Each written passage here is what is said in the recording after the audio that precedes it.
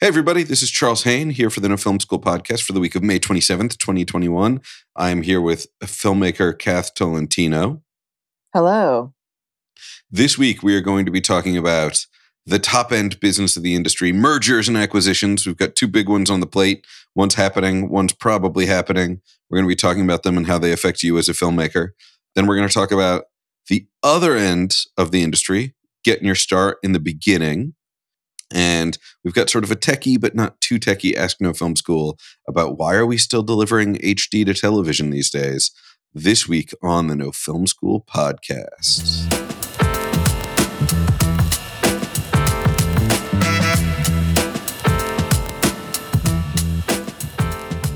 All right. So our top story this week is two mergers. One's definitely happening, which is HBO Max is getting smooshed together with Discovery and getting peeled off from AT&T, which literally just bought HBO 3 years ago. Like literally just 3 years ago. So like 3 years into a marriage, AT&T is like, actually, I don't want to be married to you anymore. And I found someone else to marry you to, which is one way of getting a divorce, right? And on the other end of the spectrum, Amazon might be buying MGM.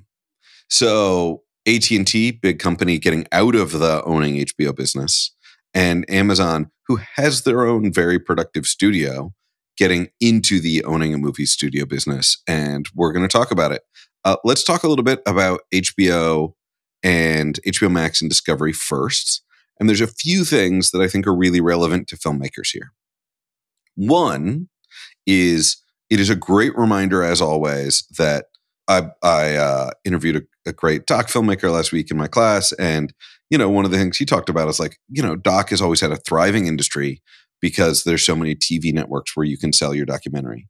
So there's always a big buying market in documentaries. Like everybody who knows in documentaries knows like there's certain price ranges that like if you're like his particular doc sold to Discovery, if you make a doc that might be interesting to those platforms, you know, you can get between, you know, 200,000 and 500,000 in a sale. So if you can go out and make your doc for 100,000, and it is the kind of thing that those networks could be interested in, you stand a good shot of selling it to those networks because they're always hungry for content. But a lot of those TV networks that are doc heavy don't have a big streaming space, right? Like we don't think of, you know, there's no Discovery Plus right now. Or if there is, it doesn't get the mind share that HBO Max and Disney Plus kind and of thank Netflix God do. there's no Discovery Plus right now because that would be... Why? There's already too many. I can't. Well, sure. But so what's exciting about about this is by pushing these two together, whatever name it's going to be, HBO Max or HBO Discovery or Discover BO or whatever it is going to have a much bigger documentary platform and a much bigger unscripted component than it would otherwise. And that's good for filmmakers, especially nonfiction filmmakers and unscripted filmmakers, that as we move from the traditional cable model to the streaming model, there will be more buying power put towards unscripted content, and it will expand that part of the brand. So I think that's good and relevant news for filmmakers to see one of the major players in the space being a huge unscripted player. I think that is sort of an interesting and relevant thing. I'm just kind of surprised. I kind of want to like rewind because I didn't realize that HBO was owned by AT&T, and that also after a merger, people can reverse those mergers so quickly. I guess that makes sense. Like, sure, once you buy it, you can just like resell it anytime. But I'm just confused about what, like, the fact that HBO was owned by AT&T and why they would have made that purchase. Well, so everyone wondered the first thing. Everyone was like, AT&T, why are you buying HBO? So first off, to be clear, they didn't buy HBO. They bought Time Warner, and Time Warner owned HBO. But the big asset, right? Because Time Warner at this point, which is Warner Brothers Studios, Time Magazine, and HBO, the big asset there was HBO, right? Like Warner Brothers has some properties. Time Magazine, is it still a thing? I don't know. I haven't seen it in checkout aisle in a while. But HBO was the big asset. I once at a New York party met the Time Magazine science writer, as in there's now only one. So, yes. Oh, I thought you were going to say you met the Time Magazine. like Time Magazine is now a person that goes to parties, which is just as likely. So, I mean, there was a lot of wondering. There was a lot of like, what is the strategic value to AT&T for this? And the argument AT&T made at the time, which is stupid, but the argument they made at the time was that they viewed a future in which a lot of content streaming was on mobile, which the pandemic really, really made not true, right? Like, Quibi failed because it's like we're all at home. We're not going to watch a TV show on our phone when we could watch it on our TV. And this was going to give them some sort of like way to have more of that content exclusive to phones on AT&T's network. Like there was some idea that it would be like, the first month the show was on would only be available on like HBO Max and on your AT&T phone. And then a month later it could go to Verizon, that like one of the ways in which your phone providers would compete with each other would be the exclusivity of their content. Now, this is really stupid. People pick their phone provider primarily on like price. If you're willing to pay more to get better network access, you pay for Verizon. If you want to pay less and have shitty coverage, you get AT&T. If you want to pay even less and accept that your coverage will be completely unpredictable, you go T-Mobile. And that's like the deal. So it's like it's really about what kind of coverage you're willing to put up with. That does not seem like a differentiator to anybody who really thinks about it, but that was their argument. And then pandemic happened, and it's like, that's not an argument why anyone chooses cell phone service right now. Quibi died because everybody's like, no, I just want to watch it on the biggest screen possible. And because Quibi was a ridiculous idea to begin with. You don't do a startup paying for exclusively A-list talent. Like a startup only survives if you have like one A-lister and then a bunch of C-list budgets, but they were like A-list only. And it's like, well, yeah, you're going to pay through the nose for that, Quibi. And that's not how you actually get a new thing going. Anyway. So, yeah, and you can always undo a merger if a merger doesn't work out, right? Like there was an AOL Time Warner 20 years ago. That's right. I forgot always about that. A dumb. Yeah, I mean, I feel like Time Warner is a frequently, ironically, for having Warner Brothers be in the name, brothers implying like closeness and unseverability. Warner Brothers is a frequently married and divorced partner. Maybe because in the end, they were always closer to the brother than they were to any other partner they ever found. But they're marrying AOL. They're getting split off from AOL. Time is no longer a part of the name of the merger, although I think Time is somewhere in there. And right now it's Warner Media. Yeah. Yeah. And you can go through the business divorce in all sorts of ways, right? Like you can sell off a property. In this case, it's like selling it off. Like they're spinning it off into a new property. That property will be merged with Discovery. AT&T will keep a large amount of stock in the new property, but it'll be a separate management structure, which is like when eBay spun off PayPal. eBay used to own PayPal and then they spun it off, but they still own a big chunk of it. It's just a separate business that gets to make decisions on its own. I mean, I think this is much smarter. I think there's a lot more. I see the case for HBO and Discovery in terms of content. Like they both do different things really well. A platform that has all of those things is going to appeal to a much larger customer base. And I see a lot of smartness here. The other lesson for filmmakers is let us not remember the story of Jason Kilar. Now, I've never interacted with Jason Kilar. I have no personal opinions on Jason Kilar because of the nature of the story I'm about to tell. Jason Kilar is going to come off very sympathetically. I know nothing, like never worked with him, know nothing about him, could be a jerk. But in this story, he comes off like the underdog. In that, Jason Kilar ran Hulu successfully for a long time, ran Hulu so well that when this whole merger happened, was promoted to the head of AT&T Media. But then the AT&T and HBO Max merger, and was like in charge of HBO Max, legitimately made a huge mistake in December. I don't know if this is the mistake that led to what is about to happen, but like when he made the decision to move all of the Warner Brothers movies to streaming only without talking to the filmmakers first, like that's a mistake. The way it works in Hollywood is you call all the A-list directors first and all the actors, and you talk to them before you make the announcement. He publicly announced that all the movies were moving to streaming first without talking to any of the directors first. And that is a huge strategic error that burns so many bridges. So, however, after that, the head of Zaslav, the head of Discovery, just emailed, like literally just sent an emoji-filled email to the head of AT&T. And we're like, we should chat about like, what if you and I merged HBO and Discovery? And then they just had like, with like emojis. Like, I'm not even kidding. The New York Times has like the emojis. It's great. But Jason Collaro didn't know this was happening. The head of HBO Max did not know HBO Max was getting merged with Discovery to be headed by the new head of Discovery, Zaslav, until like, I think the day the deal was announced. Wow. Which is a great reminder that people, like, I don't want to say people can always be out to get you, but like, pay attention to what is going on around you. And business is business. Yeah, this is scary stuff. Yeah, I've had very similar situations happen to me where you look around and when you realize it is happening, you also realize it is 6 months too late to do anything about it.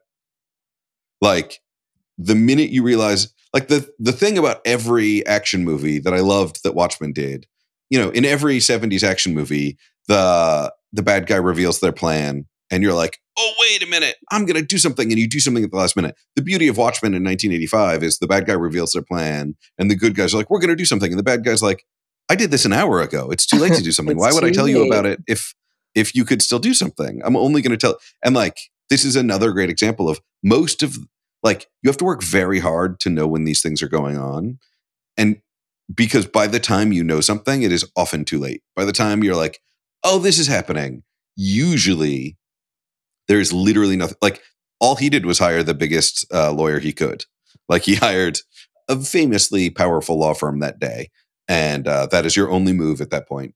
Once this has happened to you, hiring the best lawyers you can hire is the lesson for filmmakers if this does happen to you. Because it is, it is a thing that happens. And now, like, I don't know if Collaro is officially out of a job yet, but he is not in the org chart of the merged company.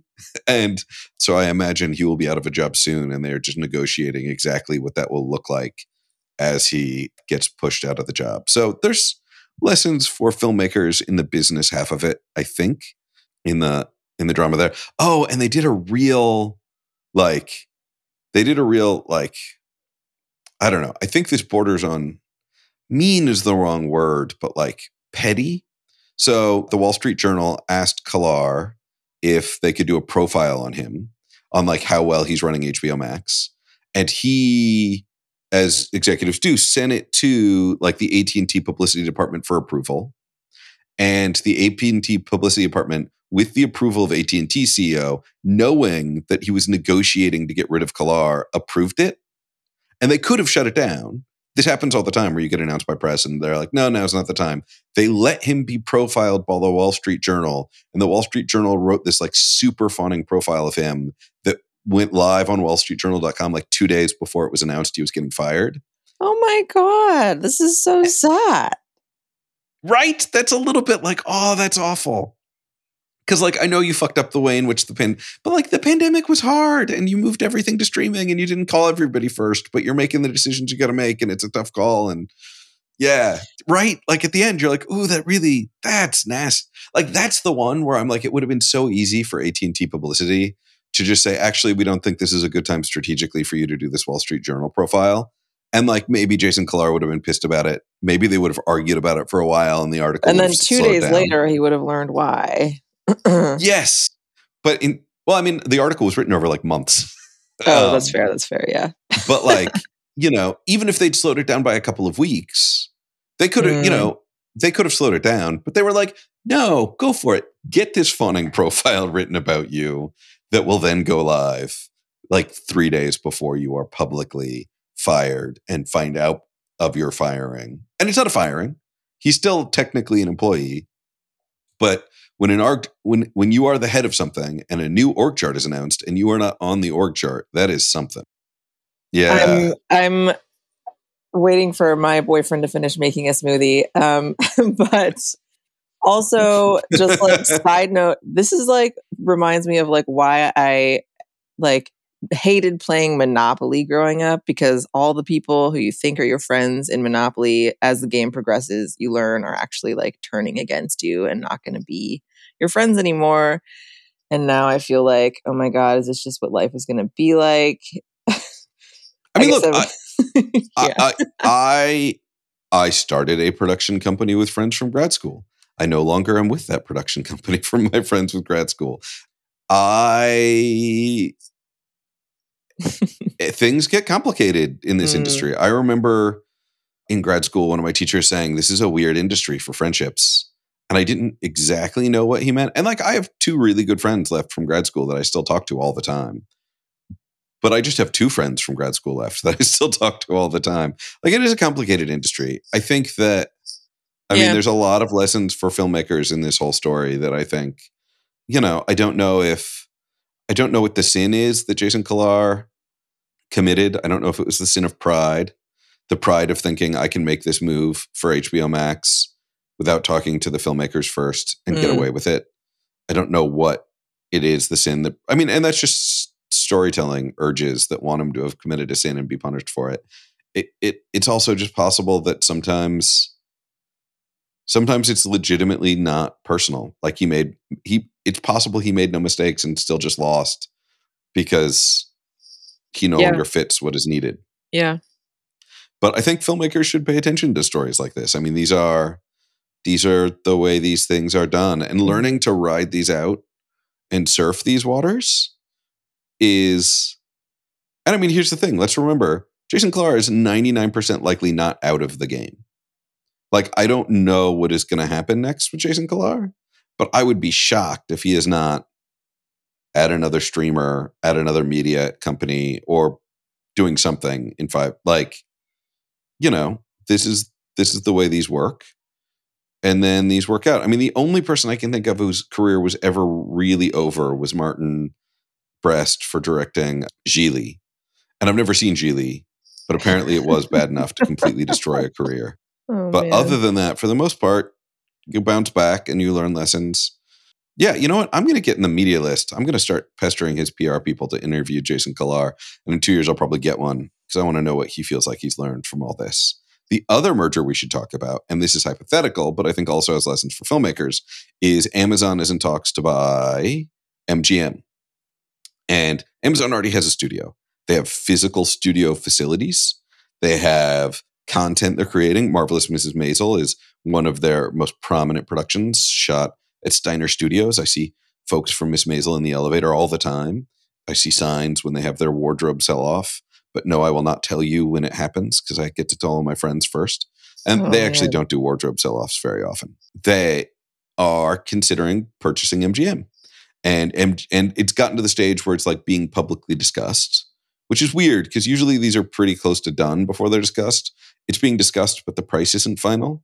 The price is around $9 billion, which is funny because a couple of years ago, MGM almost sold to Apple for $6 billion. And everyone at the time was like, Apple's going to overpay for MGM at $6 billion. And it's like, $6 billion, $9 billion, these still seem low to me. They do seem low to me. The key to remember is that the big MGM, buying a studio is really about buying a franchise, right? Like Amazon paid $1 billion for the rights to do Lord of the Rings because they want Lord of the Rings because it feels like a guaranteed investment, right?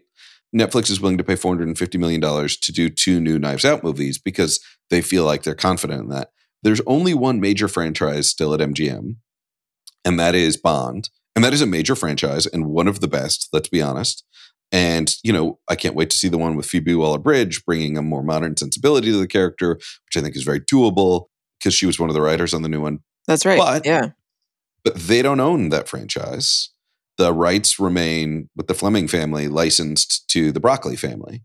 Cubby Broccoli famously being the, Brooklyn, New York producer who originally saw something in the Bond movies, built that franchise to be the behemoth that it is, and his 2 children continue his film production company, Aeon Films, producing the Bond movies. So they have, I don't actually know the details of their contract with the Fleming family. They don't own Bond. They have a contract for Bond for all time with Fleming. I mean, I think it would lapse in certain circumstances. These deals are often like you have to get a movie made every X number of whatever, or we get the rights back. Like Sony has to make a Spider-Man every 3 years, or Marvel gets the right back, that kind of thing. I don't know how often they have to make Bond, but it's the Broccoli family are the people with the control bond, not MGM. MGM has been the distribution partner for the Broccoli family, and that's been a long, ongoing relationship, and one that hopefully I think everyone at MGM would certainly like to continue. But they don't own it the same way that like Marvel Studios owns Marvel, obviously owned by Disney, but like, when Disney is buying Marvel, or when LucasArts was bought for $4 billion, like that seems low. That's very because low. Lucas, owned all of Star Wars Yeah. at the time. So it's like, a lot of people are saying it seems like a high number. It maybe seems like a high number. However, Amazon Studios has not successfully really built a franchise yet. Their biggest hits have been like obvious one-offs or like indie darlings like Manchester by the Sea. They probably want a franchise. So it can make sense. Where does the lesson in all this come for filmmakers? Well, the lesson yet again, and this is one that is relevant to think about, is our relationships to intellectual property. Intellectual property gets a horrible rap because every writer out there is like, well, the studios don't buy, original concepts for movies anymore. And it's like, anymore, like, the 20s and 30s were dominated by making the same Tom Mix cowboy movies and really racist Charlie Chan detective movies over and over and over again. Like this is not a new thing with Hollywood. Hollywood's always been obsessed with IP and property. The Bond movies go back to the 60s. And so finding things that could be IP because they are legitimately interesting and engaging, like, Cubby Broccoli went out and found Bond. Like the books were a hit, but not necessarily a guaranteed going to be a movie franchise, and developed that as a producer into a franchise. And there are the modern franchises have launched off original concepts. Like Fast and the Furious, yes, is Point Break with cars, but it was an original screenplay by David Ayer that then launched a franchise. So like you can't really go out and set out to write a franchise, but if you are thinking about approaching people to develop relationships with their content, IP is the big thing that people remain interested in negotiating for after all this time. Sure. I feel like in a later episode, I'd love to discuss like, so say you've acquired, some piece of content, rights to some piece of content, or you've developed an idea, but you're kind of, how do you go about, do you just cold call people to make appointments to pitch? Do you need to get an agent first to make appointments to pitch? Do you have to have a track record? Like if you're sitting on a really great IP, can you get into those rooms? Or, what does it take? Let us pick that up next week. Yeah, let's do it. Can you make a note in the calendar and that will be our conversation for next week? Yeah. Awesome.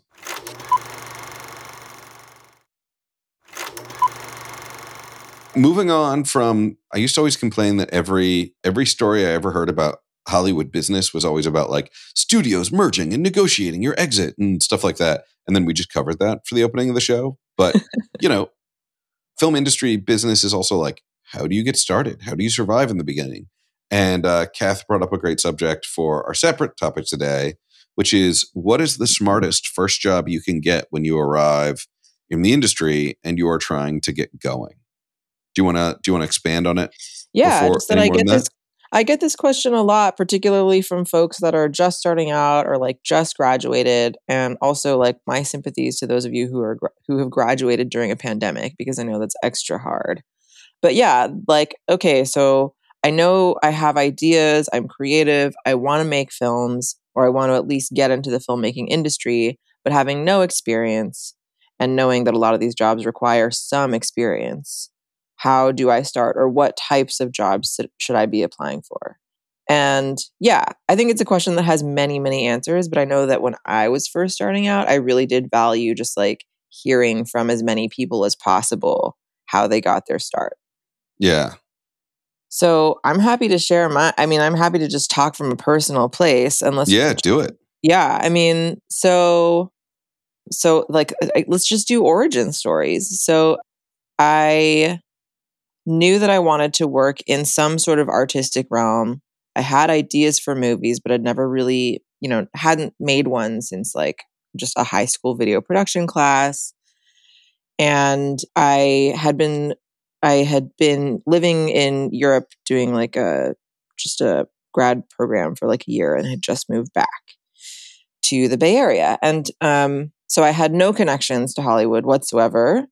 So I knew that I wanted to spend some time like writing creatively or trying to make films. So I took a job that a lot of people take at this point in time in their career, and I started working as a bartender. And it's a very common story, but it's a common story for a reason. That way I had time in the mornings to do some writing, or during the daytime if I wanted to like go out and shoot something. And then in the evenings I could still get paid and get a decent wage. And then I happened to meet a friend of a friend at a party a few months into my job as a bartender who had worked as a PA on Blue Jasmine, Woody Allen movie, which we don't talk about anymore. But at the time, it was like, oh my gosh, that's so huge. I totally want to work in movies. I don't care what kind of job. I just want to like get on a set. Help me. And he said, I happen to be working on a short film coming up next week. Why don't you come and day play as a PA? So anyways, that was really helpful for me to have like my bartending job. And then as I started to get more PA gigs over the course of a couple of years, because it took a while to build that momentum, I still had some sort of steady income that I could rely on. And then as I was getting PA gigs, I could just go to my bosses and say, hey, my dream is finally coming true. I'm working in movies, so I can't work this or that shift. And they were like, great, that's awesome. Good for you. As long as you get it covered, you're fine. That's like my basic, that's my background. Lots of people have different backgrounds. But Charles, what was your story? So I had the same sort of similar dilemma in that in between, because I had two phases. I had I went to, I think, grad school a little bit younger than you did. So I had my first phase, which was straight out of undergrad. What am I going to do? And then my second phase was straight out of grad. What am I going to do? And in my first phase, I got out of college at 20. I was a little young. And so like I really knew very little about how the world worked.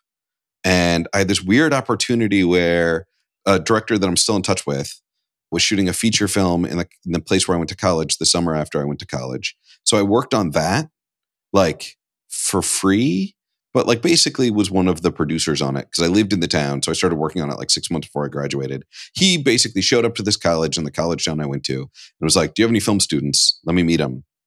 And he met me and I just like came on board. So like a month after graduating, I was producing a feature film. Wow. And that's very lucky. It was very lucky. And it distorted my perception of everything because it was like, oh, well, that just happened real quick. But then I wasn't on film set again for like a year after that because it wasn't the smartest thing I could have done. I didn't do, which is I should have, when everybody packed up and went back to New York, because this was Ohio, I should have immediately gone back to New York and kept in touch with all of those people from that shoot and seen if they could have gotten me on other sets back in New York. But instead, I like drove around America for a year. Like I fixed motorcycles in New Mexico for a bit. I worked in a bike shop in Houston. I mean, that also sounds really cool. It's amazing. I forget sometimes that I like lived in an old station wagon for a year and like saw stuff. Yeah. But it was pretty great. I'd never been to LA. I visited a friend in LA and like crashed on her. No, I didn't crash on her couch. I don't even remember where I slept in LA, but like I saw an old friend in LA. I like saw America, which was great. And then I was like, okay, now I'm ready to try and figure out how you get into film. Mm. So I showed up in LA. I emailed every alumni from my college who lived in LA because I knew no one. No one. My one friend in LA left LA to go to law school. So I knew no one. So I just like moved to LA, was like, got the cheapest apartment I could on Craigslist and was like, I just emailed every alumni and asked for meetings. And like 3 of them met with me and they were all very nice. And they were all like, we can't really help you now, but in like 10 years, we might be useful to you. Like one of them worked at Sundance. One of them was like a high-end production designer. They were very nice. They were like, yeah, we can't really do much for you, but like, keep going, kid. You'll be fine. And they were right. like, I don't judge any of them. They were all great. I hope to run into them all again someday. But I had no idea how you got your start in film. I heard about this thing called the UTA job list. And one of those alumni forwarded me the UTA job list. And so I got a hold of the UTA job list and I read it. And if you don't know what the UTA job list is, I don't know if it still exists, but it was. It does. I still get it every week. Yeah. It's like, it was a Word document then. It might be a PDF now, but it is like the most old school way in which people get hired for like assistant jobs. So it's not like assistant jobs don't show up on like Mandy or Craigslist or whatever. They show up on this like job list that gets emailed out once a week from UTA. And I applied to all of them while working at a bike shop because I knew how to fix bikes. I'd worked in bike shops in like Texas and in DC for a while. And in undergrad, I'd volunteered at a bike shop. So I got a job in a bike shop in LA so that I could make money. And then I emailed everybody on the UTA job list at night. And then finally, I got an internship, unpaid, with a director's manager. And I started going into that internship and while still working on a bike shop on the days I wasn't at the internship. And I learned about reading script coverage. And they had a bunch of scripts that I could read and write coverage. So I would read the scripts and write coverage. And then I was like, well, I want to get paid to do this because I'm not getting paid to do this for them. So I borrowed one of their guides to the industry, like LA 411 or something like that. And which was, what is it? It's like, you know, every production company, agency, and management company in town. I borrowed that guide. I created a sample of my screenplay coverage that I'd written in this internship. And I would spend all of my lunch break using the fax machine at my internship. And I faxed like 500 companies. That's amazing. Script reading coverage. I got 3 very angry return faxes where people were like took the time to write out and return fax me. Like, how dare you fax me 20 pages unsolicited and waste my toner, which is great. I mean, frankly, if I got a 20-page unsolicited fax today, I'd probably do the same. But I got hired by Creative Artists Agency and Appian Way to read scripts. So someone at CAA read your coverage? Yes. And based on the reading of my coverage, hired me as a script reader. And Appian Way, which was Leonardo DiCaprio's company, which is the best looking company I've ever worked for in my life. I only went to like 3 or 4 in-person meetings, but I went to an in-person meeting once and everyone looked like a model except me. And Leo's brother, who's like a perfectly nice looking person, but isn't like Leo. Isn't Leonardo DiCaprio. Yeah. Like he's not like an ogre. He's like a perfectly handsome man, but like he's not like Leonardo DiCaprio. But literally everyone else, from like the head of the company, this like beautiful, powerful woman, to like every single other person, including the 3 other script readers in the meeting. And I was like, you guys are script readers? Is this the expectation for script readers? Do I need a haircut? Oh, man. Like it was a fascinating meeting. It was a fascinating meeting. I love this story because like you had this incredible opportunity in your last year of undergrad. And then right after that, it still didn't necessarily lead to the next thing. Right. So like every time a job ends, it's a new sort of hustle. And yeah, with this whole, I just like really admire the cold sending script coverage to 500 places.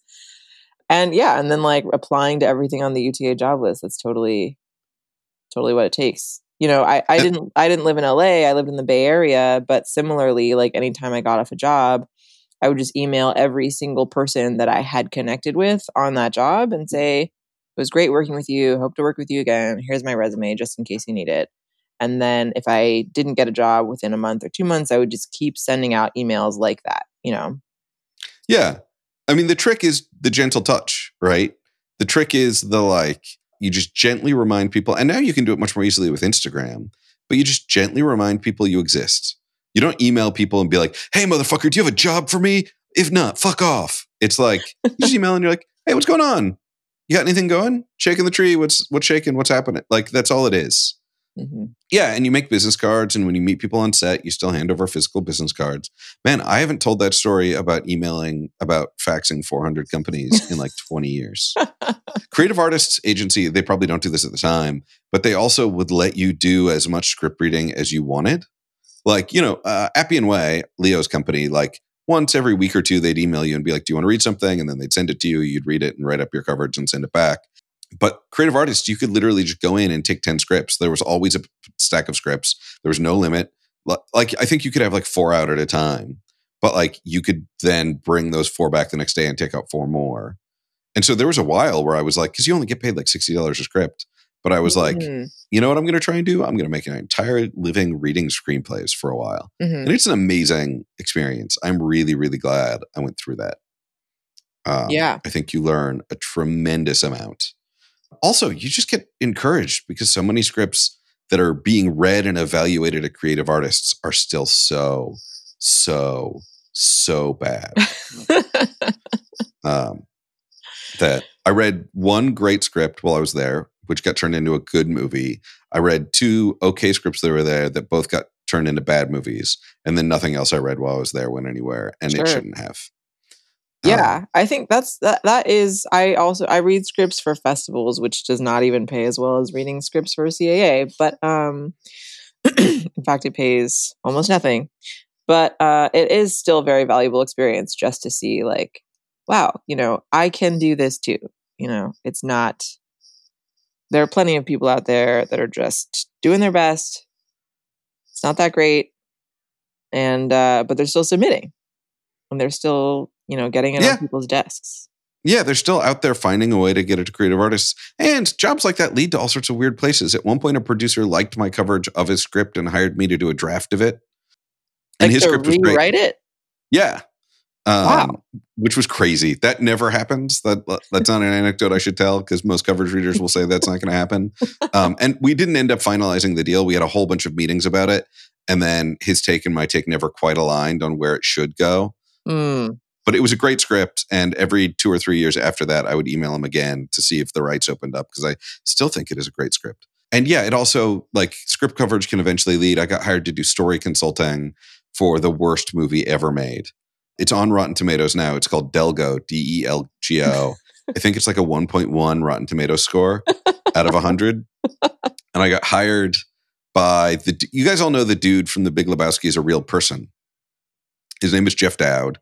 And he's one of those people who just like floats around the industry. Never met him in person. He only called me when he was in a dentist's chair, but somehow he got my info. He called me. I could hear like the dental hygienist in the background being like, please stop talking on the phone. We're like, suctioning your whatever. And he hired me to do story consulting for Delgo. And he was like, man, the script's got problems. Really give it to him. And I read the script and I was like, this script got problems. And I gave it to him. The dude or from The Big Lebowski. He's based on a real, he's based on a real person? He is, it is more than based on. It is, Jeff Dowd is the dude. Like, yeah. He's like a notorious Hollywood. He's just a guy who seems everywhere in Hollywood. He's one of those magic Hollywood people who just seems like, how did the company that made Delgo decide he was the guy to hire to find a story consultant? Who knows? But for whatever I made on it, I'm sure he made 4 times as much. Like, he's just one of those mystery Hollywood figures who's everywhere. Wow, I had no idea. Oh, yeah. The dude is real. That is, and I worked for him. And they took none of my story notes and the movie was bad. If they had taken my story notes, the movie might have been slightly better. But the movie was gibberish. Delgo. I can't wait to watch it. Yeah, please don't. Please save that for yourselves. So yeah, that's my experience of starting out in the industry. I remember once when I was in grad school, we had a writer's manager come in, and the writer's manager was basically like, so you have 2 choices when you get out of here. You can either get on a desk and be an assistant, but you'll never write, or you can do something else that lets you write. Those are your 2 choices. And you can go get on a desk, but I tell you what, my assistant doesn't write. And I don't know when they would. And I thought that was really great advice from that manager, Mikkel Bondresian. Still remember his name 20 years later. So it is a choice, right? By being a script reader, I had the time to write. My expenses were very low. My rent was like $600 a month. Like in LA at the time, you could get dollar tacos. Like I really just lived on like riding my bike to the beach on weekends, reading and writing. Yeah, that sounds really nice. But I still met some industry people through it. Being an assistant, you'll work 60 hours a week. You'll meet everyone. You won't write as much. Kind of considering quitting my job and just reading scripts. I mean, I don't know how from what I hear, you know, all of those great memes that are like, look at how rent has gone from here to here in the last 20 years and minimum wage hasn't changed. From what I hear, they still pay exactly what they paid 20 years ago. Sure. Like, I think it's still like $60 a script. So I don't make the same. Yeah. Yeah. So I don't know, like literally when I was reading at Creative Artists and it was $60 a script, you know, I needed to get 20 scripts a month to survive. And that was like 5 or 6 scripts a week. That's doable. Like, it was totally doable. And Creative Artists at the time, you could like go in and take as many scripts as you wanted. I doubt they still do that. Because also you got to remember, this is all pre the digital era. Scripts weren't digital then. Nowadays, a scriptwriter can live all over the world. They're never going to let one scriptwriter read that many scripts because you're no longer, they used to be limited only to the people willing to go to their office in Beverly Hills to pick up physical screenplays. Now they can hire a scriptwriter in Cleveland, a scriptwriter in Winnipeg, a scriptwriter in, you know, where life is great pandemic job. Yeah. So I doubt, I mean, look, I would say too, also because I get really frustrated when people talk about like, oh, there's this like secret document that floats around and that's how I got a job. And there's no way to know how to get access to that secret document. I will just say I receive the UTA job list once a week because I am a part of a group called Women of Color Unite, which if you are a woman of color and someone who works in the media industry, you can Google them. It's very easy to join. It's not like an exclusive club. So that's how I get the UTA job list. I'm not sure how other people get it. I'm sure that like if you're part of any sort of like listservs or groups on Facebook or, you know, email lists, someone in one of those groups probably has access to it. And you could probably like cold email or like just email the group and ask, does anyone have the UTA job list? There's also a document that I used to look at when I was first starting out called Production Weekly, which is like a list of all of the studio productions happening or about to happen or like in pre-pro, possibly even in development. But I think it's just starting from pre-pro with like numbers for all the production companies or producers that are involved. So you could call or email and just say, hey, I'm interested in this type of position. Please forward my resume to whoever is reviewing. And I never got a job that way, but I did make some connections that way just because I would end up, you know, I'd continue to call the production companies for the shows that I was interested in and I'd keep talking to the same assistants. Production Weekly, I don't know. I think you might have to pay for that one. I think you have to pay to see the contact details of Production Weekly.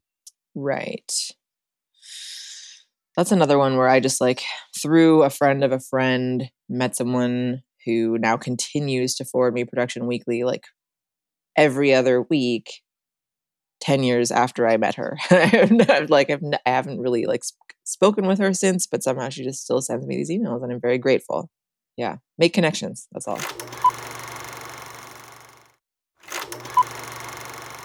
So, asking the film school this week, Douglas Brian Miller asks, I noticed that television and cable delivery packages still ask for 1080p or even 720p? What? My work is all edited and graded in 4K for YouTube and Vimeo, but whenever I do broadcast, they only want 1080. What is going on? People don't even want a 4K as a future-proof backup? Brian, this is a great question, and I love talking about it. And the reason why is that everyone forgets that other technologies move much faster than broadcast television moves, and that broadcast television is never going to, like, I remember once my buddy was like, ooh, I want to get 120 hertz TV because I watch a lot of sports and I hear it's going to look better for sports. And I was like, but you know, they still shoot sports in 30 frames per second. So even if your TV does 120 hertz, like it doesn't matter. And he's like, what? The dude at Best Buy was totally telling me. And I was like, ignore whatever the people at Best Buy tell you. the thing to remember about television is that it is a big, huge infrastructural investment for it to change.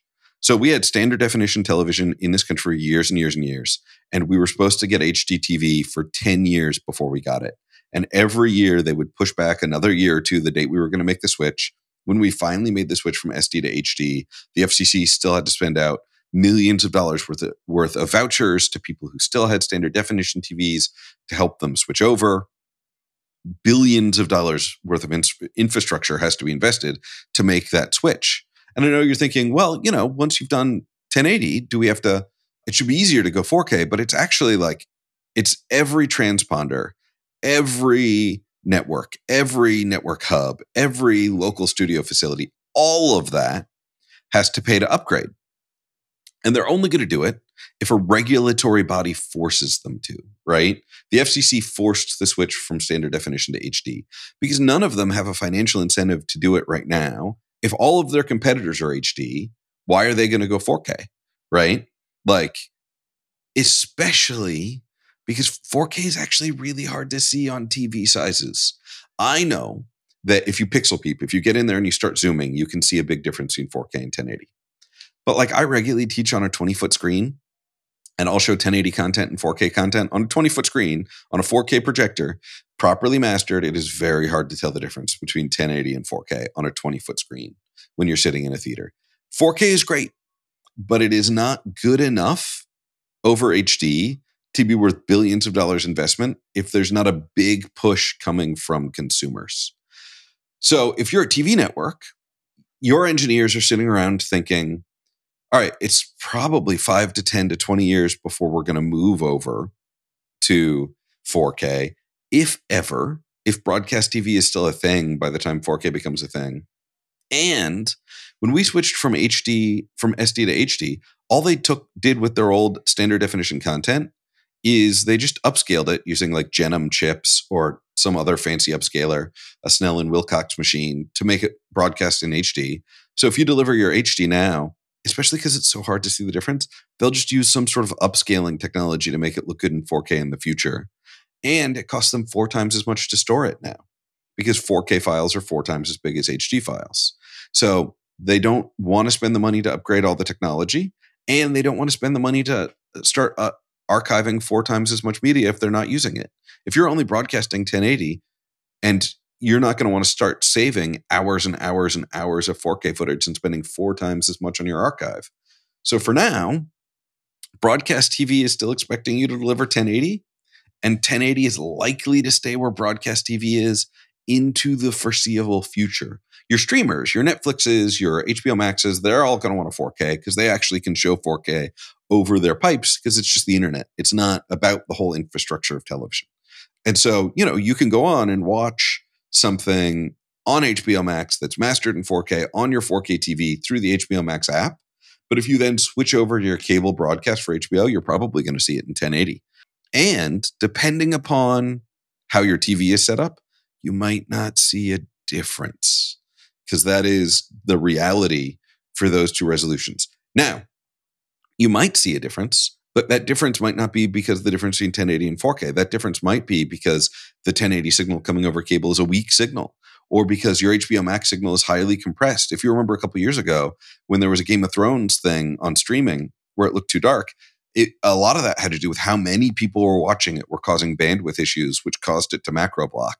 So even though it was quote unquote 4K, it probably looked much lower resolution on streaming than it did on cable. So, we're in this new world of 4K and someday even 8K delivery, but that'll really be for the streamers for a long time. And you're still going to want to make a really nice 1080 for the broadcast cable networks, just because their pipeline is going to stay 1080 for just a long, long time. It is unlikely that they're going to upgrade anytime soon.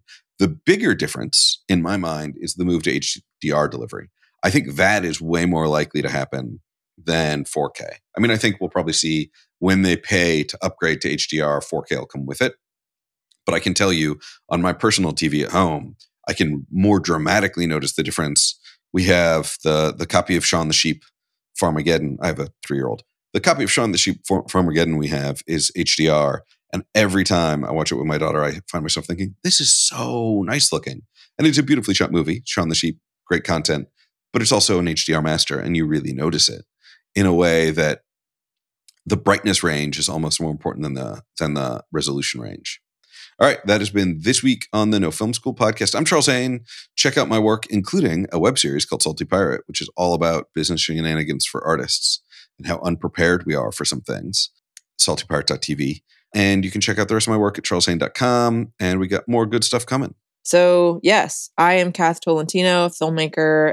I also program for a couple festivals and run my own production company, Border Woman Pictures. You can find me online at katherinetolentino.com and my production company, borderwoman.pictures. That's BORDER woman.pictures.